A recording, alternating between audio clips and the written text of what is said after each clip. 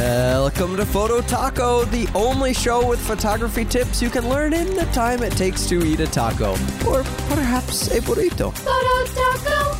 Hey everybody, welcome to another episode of Photo Taco. Thanks for spending a few minutes with me. My name is Jeff Harmon. I'm the hobbyist editor at improvephotography.com and the host of this podcast. If you haven't joined our Facebook group yet, pause the podcast now, head over to facebook.com/groups/phototaco and join it. Go ahead, we'll wait. Okay, you done? Good.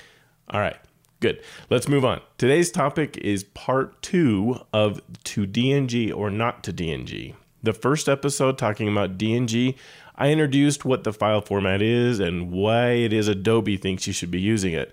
In this episode, we're going to talk about some of the reasons not to use it, the cons and the myths. Let's get going. As I explained in the first episode on DNG, the reason I started on this topic was a blog post by Tom Hogarty, director of all things photography at Adobe. He authored a post called DNG Pros, Cons, and Myths. And now let's go through the cons and myths. The pros was last episode. All right, so cons. The first one that he listed there, the time it takes to convert to DNG. Oh my goodness, does it add some time. Now, Lightroom is already horribly slow on import. I don't know what they're doing to make it so slow, but Jim Harmer did an excellent video that you can catch on YouTube if you search for Lightroom is 600% slower. You'll see his video that he has out there. And he shows in the video how slow Lightroom is compared to other programs importing the same RAW files. So he imported RAWs, and it took 600% longer in Lightroom than any other software package, and it was even slower than that compared to some others.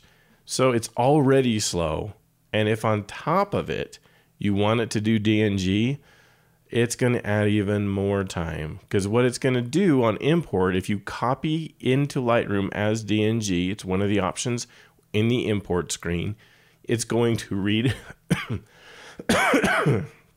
it's going to read the RAW files, and then it's going to convert it to the DNG format and put the raw data into that format. And that takes a long time to do. So you plan on having that take a lot longer than you're even used to now. If you've never done convert to DNG and import, it takes a long time. Longer than you're even used to without DNG. Okay, so that is a very serious con. That adds a lot more time, and that's money. If you're in a business, time is money. All right, next con, DNG compatibility with other programs. And they really kind of backpedal on this. Tom really kind of backpedaled and was like, it's not that big a deal. DNG is an open format, which I explained in the last episode, and that's true. And some programs do read DNG files. Capture One is one of them that he even mentions in the blog post. But it's not universal. It's not standard. It's not taken over like Adobe had hoped. So yeah, if you copy your RAW files to DNG and then you delete those RAW files, and boy, you'd really want to, because having both around is a lot of drive space. DNG files are a little bit smaller. That was another pro from last week. But to keep both is really adding a lot of space. So if you delete those RAWs and you only have the DNG, it really is, at least today, going to limit your options of what other post-processing software you might want to use. Capture One does. There's some others that will read the format. It is open. It is something anybody who wanted to could, but they're not very incented for that anyway. Everyone feels like Adobe really wants this standard for their own purposes. I don't see a lot of post-processing software vendors wanting to support DNG. I could see them maybe having a utility to help you migrate, convert your DNG to some other file format, probably TIFF, but it does seem like a really serious con. And I recognize that Adobe at least listed it here, even though they backpedaled and was like, this really isn't that big a deal. I think it could be. It limits your choices. So I'd either say recommend keeping your RAW files around and just process off the RAW if you're worried or you think you at any point may change to a different post-processing software than Lightroom and Photoshop. But I guess if you keep both around, that's kind of what I've done, just playing around with them lately. I'm keeping both around for right now, just trying to decide exactly what I want to do with it. But it could be a pretty serious con. Okay, the next one is backup DNG metadata changes. And this one's hard to understand, so give me a second. I'll roll with it here. In fact, I want to read the first line of the blog post because I think it starts down the path of explaining it, and I'm going to add my own commentary. So it says, if you save edit changes to the DNG files, this will slow down the backup process because the backup software will have to copy a complete DNG file instead of just the XMP sidecar files. And you probably still don't get it. Okay, so there's an option in Lightroom so that when every change you make, every move of the slider, every time you put down a filter, gradient filter, or an adjustment brush, it can write out something called XMP sidecar files alongside your RAW file or JPEG file. So it names it the beginning, the start of the file name, the part before the extension is exactly the same as whatever file you're editing.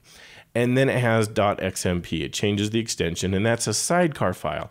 It's all of the changes that you're making in Lightroom. And personally, I recommend turning this off. I think it slows down Lightroom really, really badly. And I think it does better. Lightroom it performs better with this option off.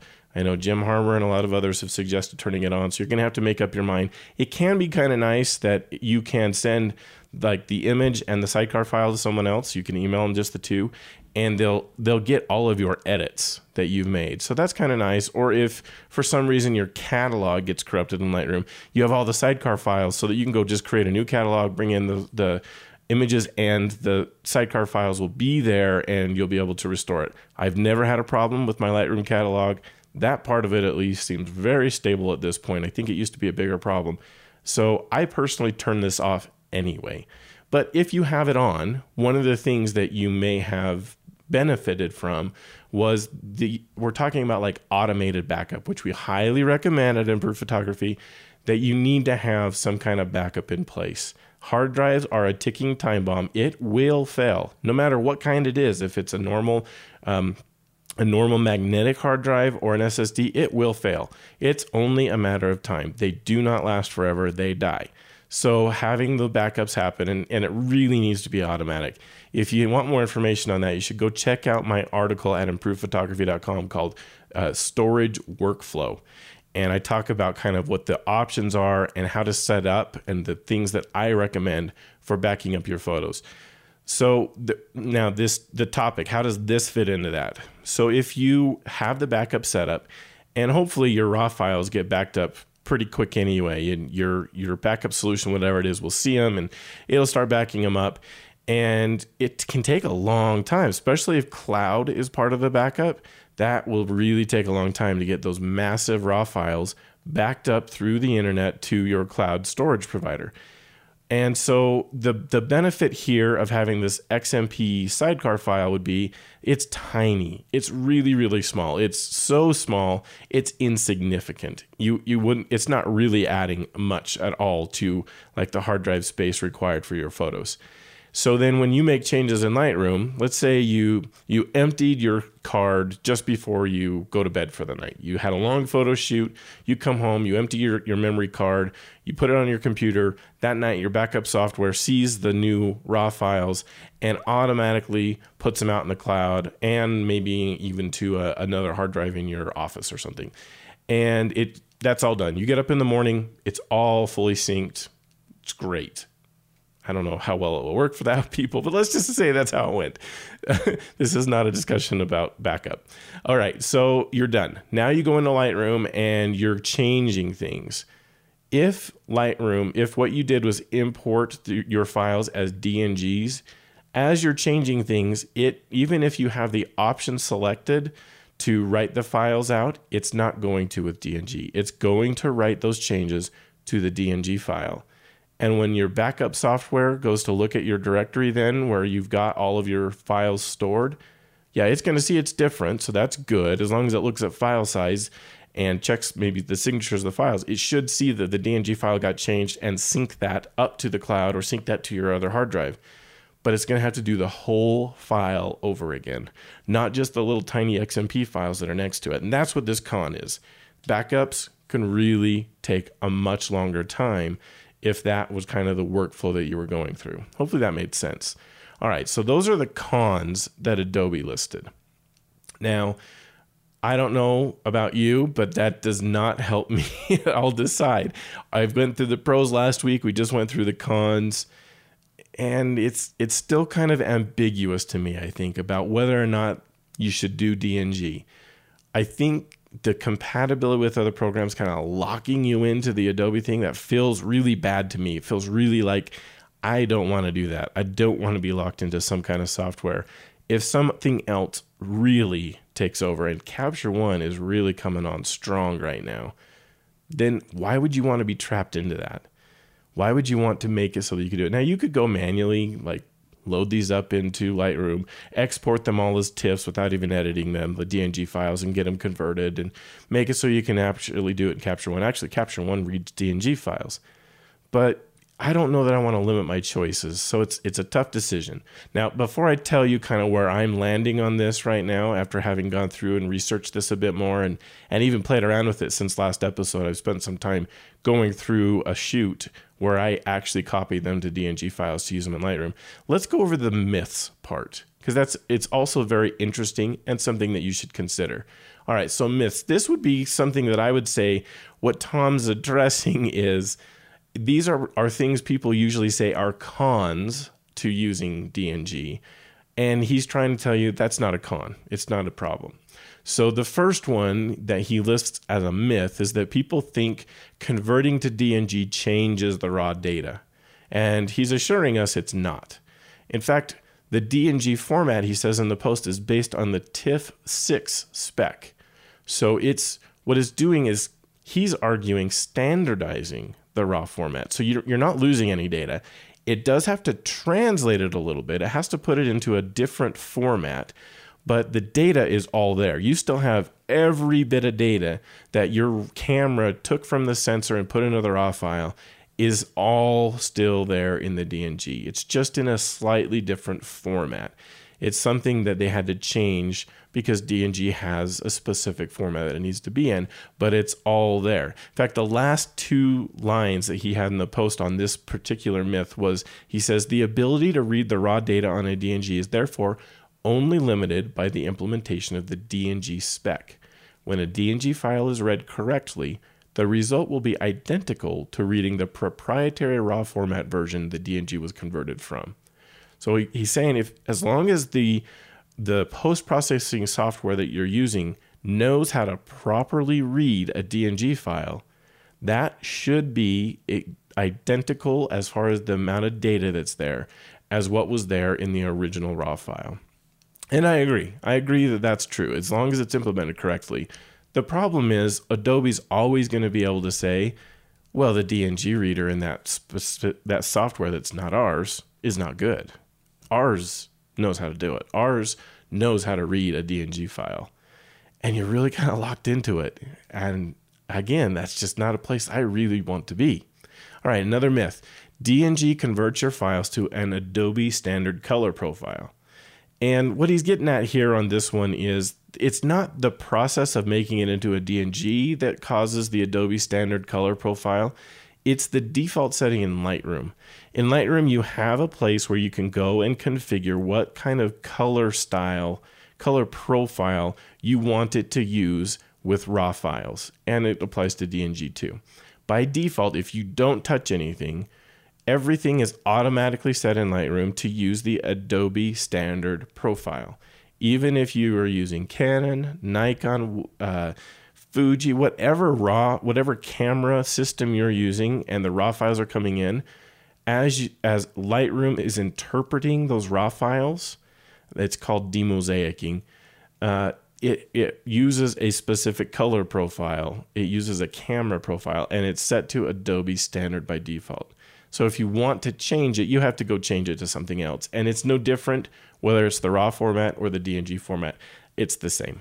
So that's what they're saying. It's not really a con. It's not really a problem. If you want a different profile, you go change Lightroom to use a different profile. And even with DNG files, it will do that. the camera data. It knows the DNG file includes the metadata. It knows what camera, what lens, what settings. It knows all of that stuff. So if you want to set up Lightroom to look at the DNG file at the metadata and say, oh, this is the Canon 7D Mark II or the Canon 5D Mark III or the Nikon D800, use this specific profile with that camera when that metadata is in the file, it'll do that. All right, another myth. The DNG conversion process converts the raw data to something that works best with Camera Raw and Lightroom, which means other programs are unable to interpret the raw data. We've already kind of talked about this one. It's a fear I have. And they make sure to draw out again, Capture One can read DNG files. But I can just see them saying, but boy, does Lightroom read them better. Or Lightroom reads them faster, which they've already said was a pro, that makes Lightroom work faster. I struggle on this one.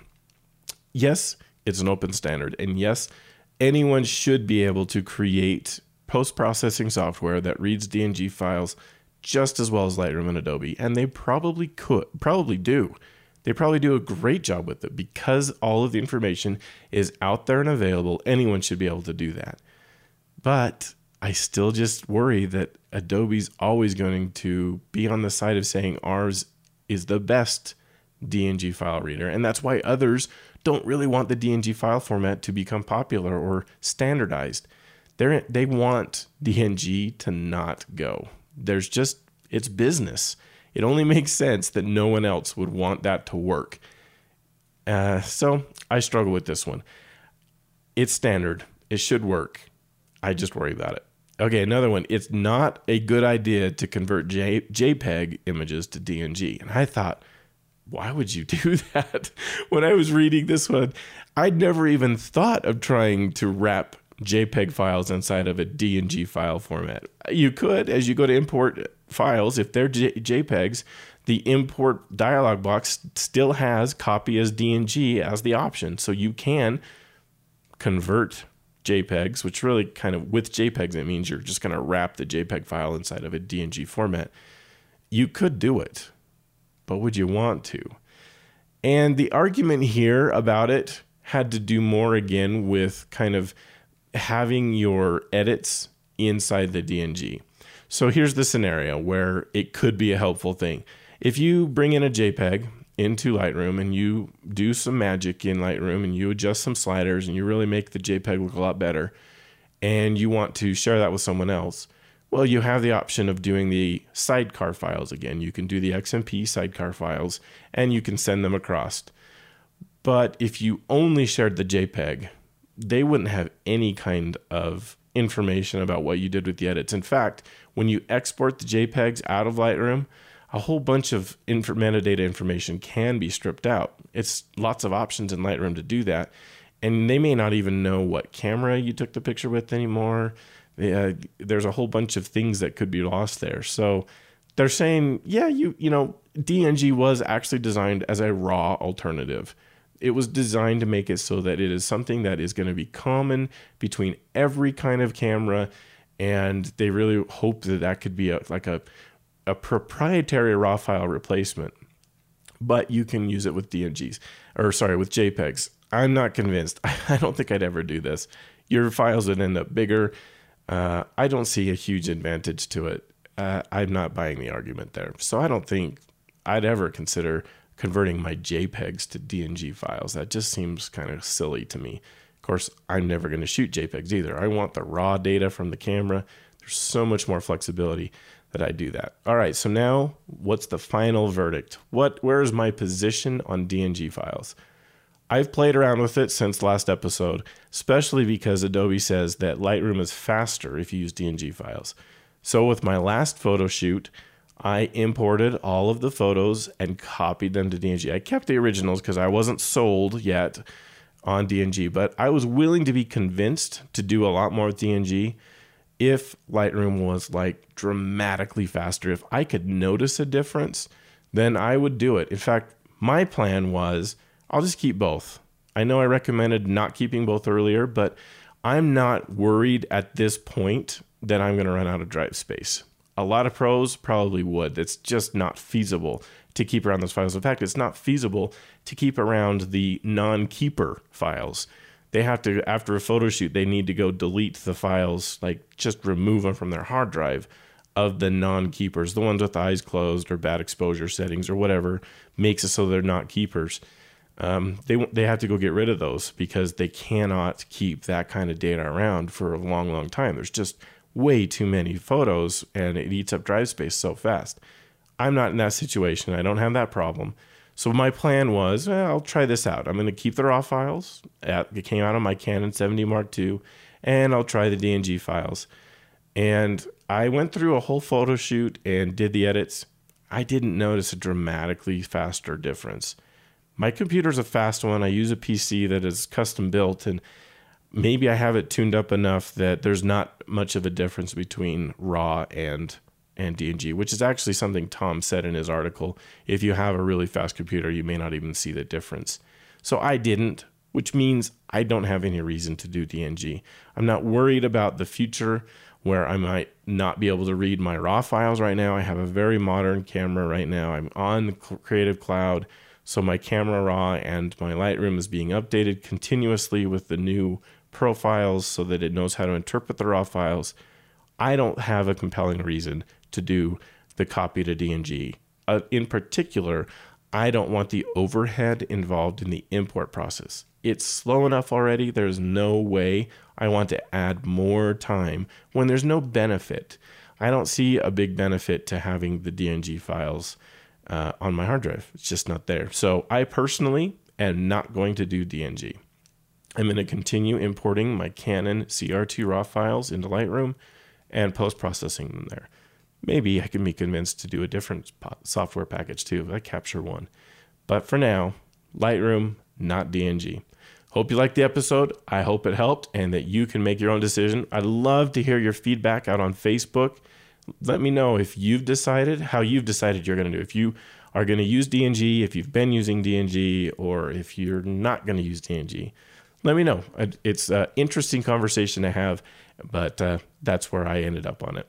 Also, be sure to go over and visit improvephotography.com. We've got constantly updated content over there, news, gear, and other photo tip articles.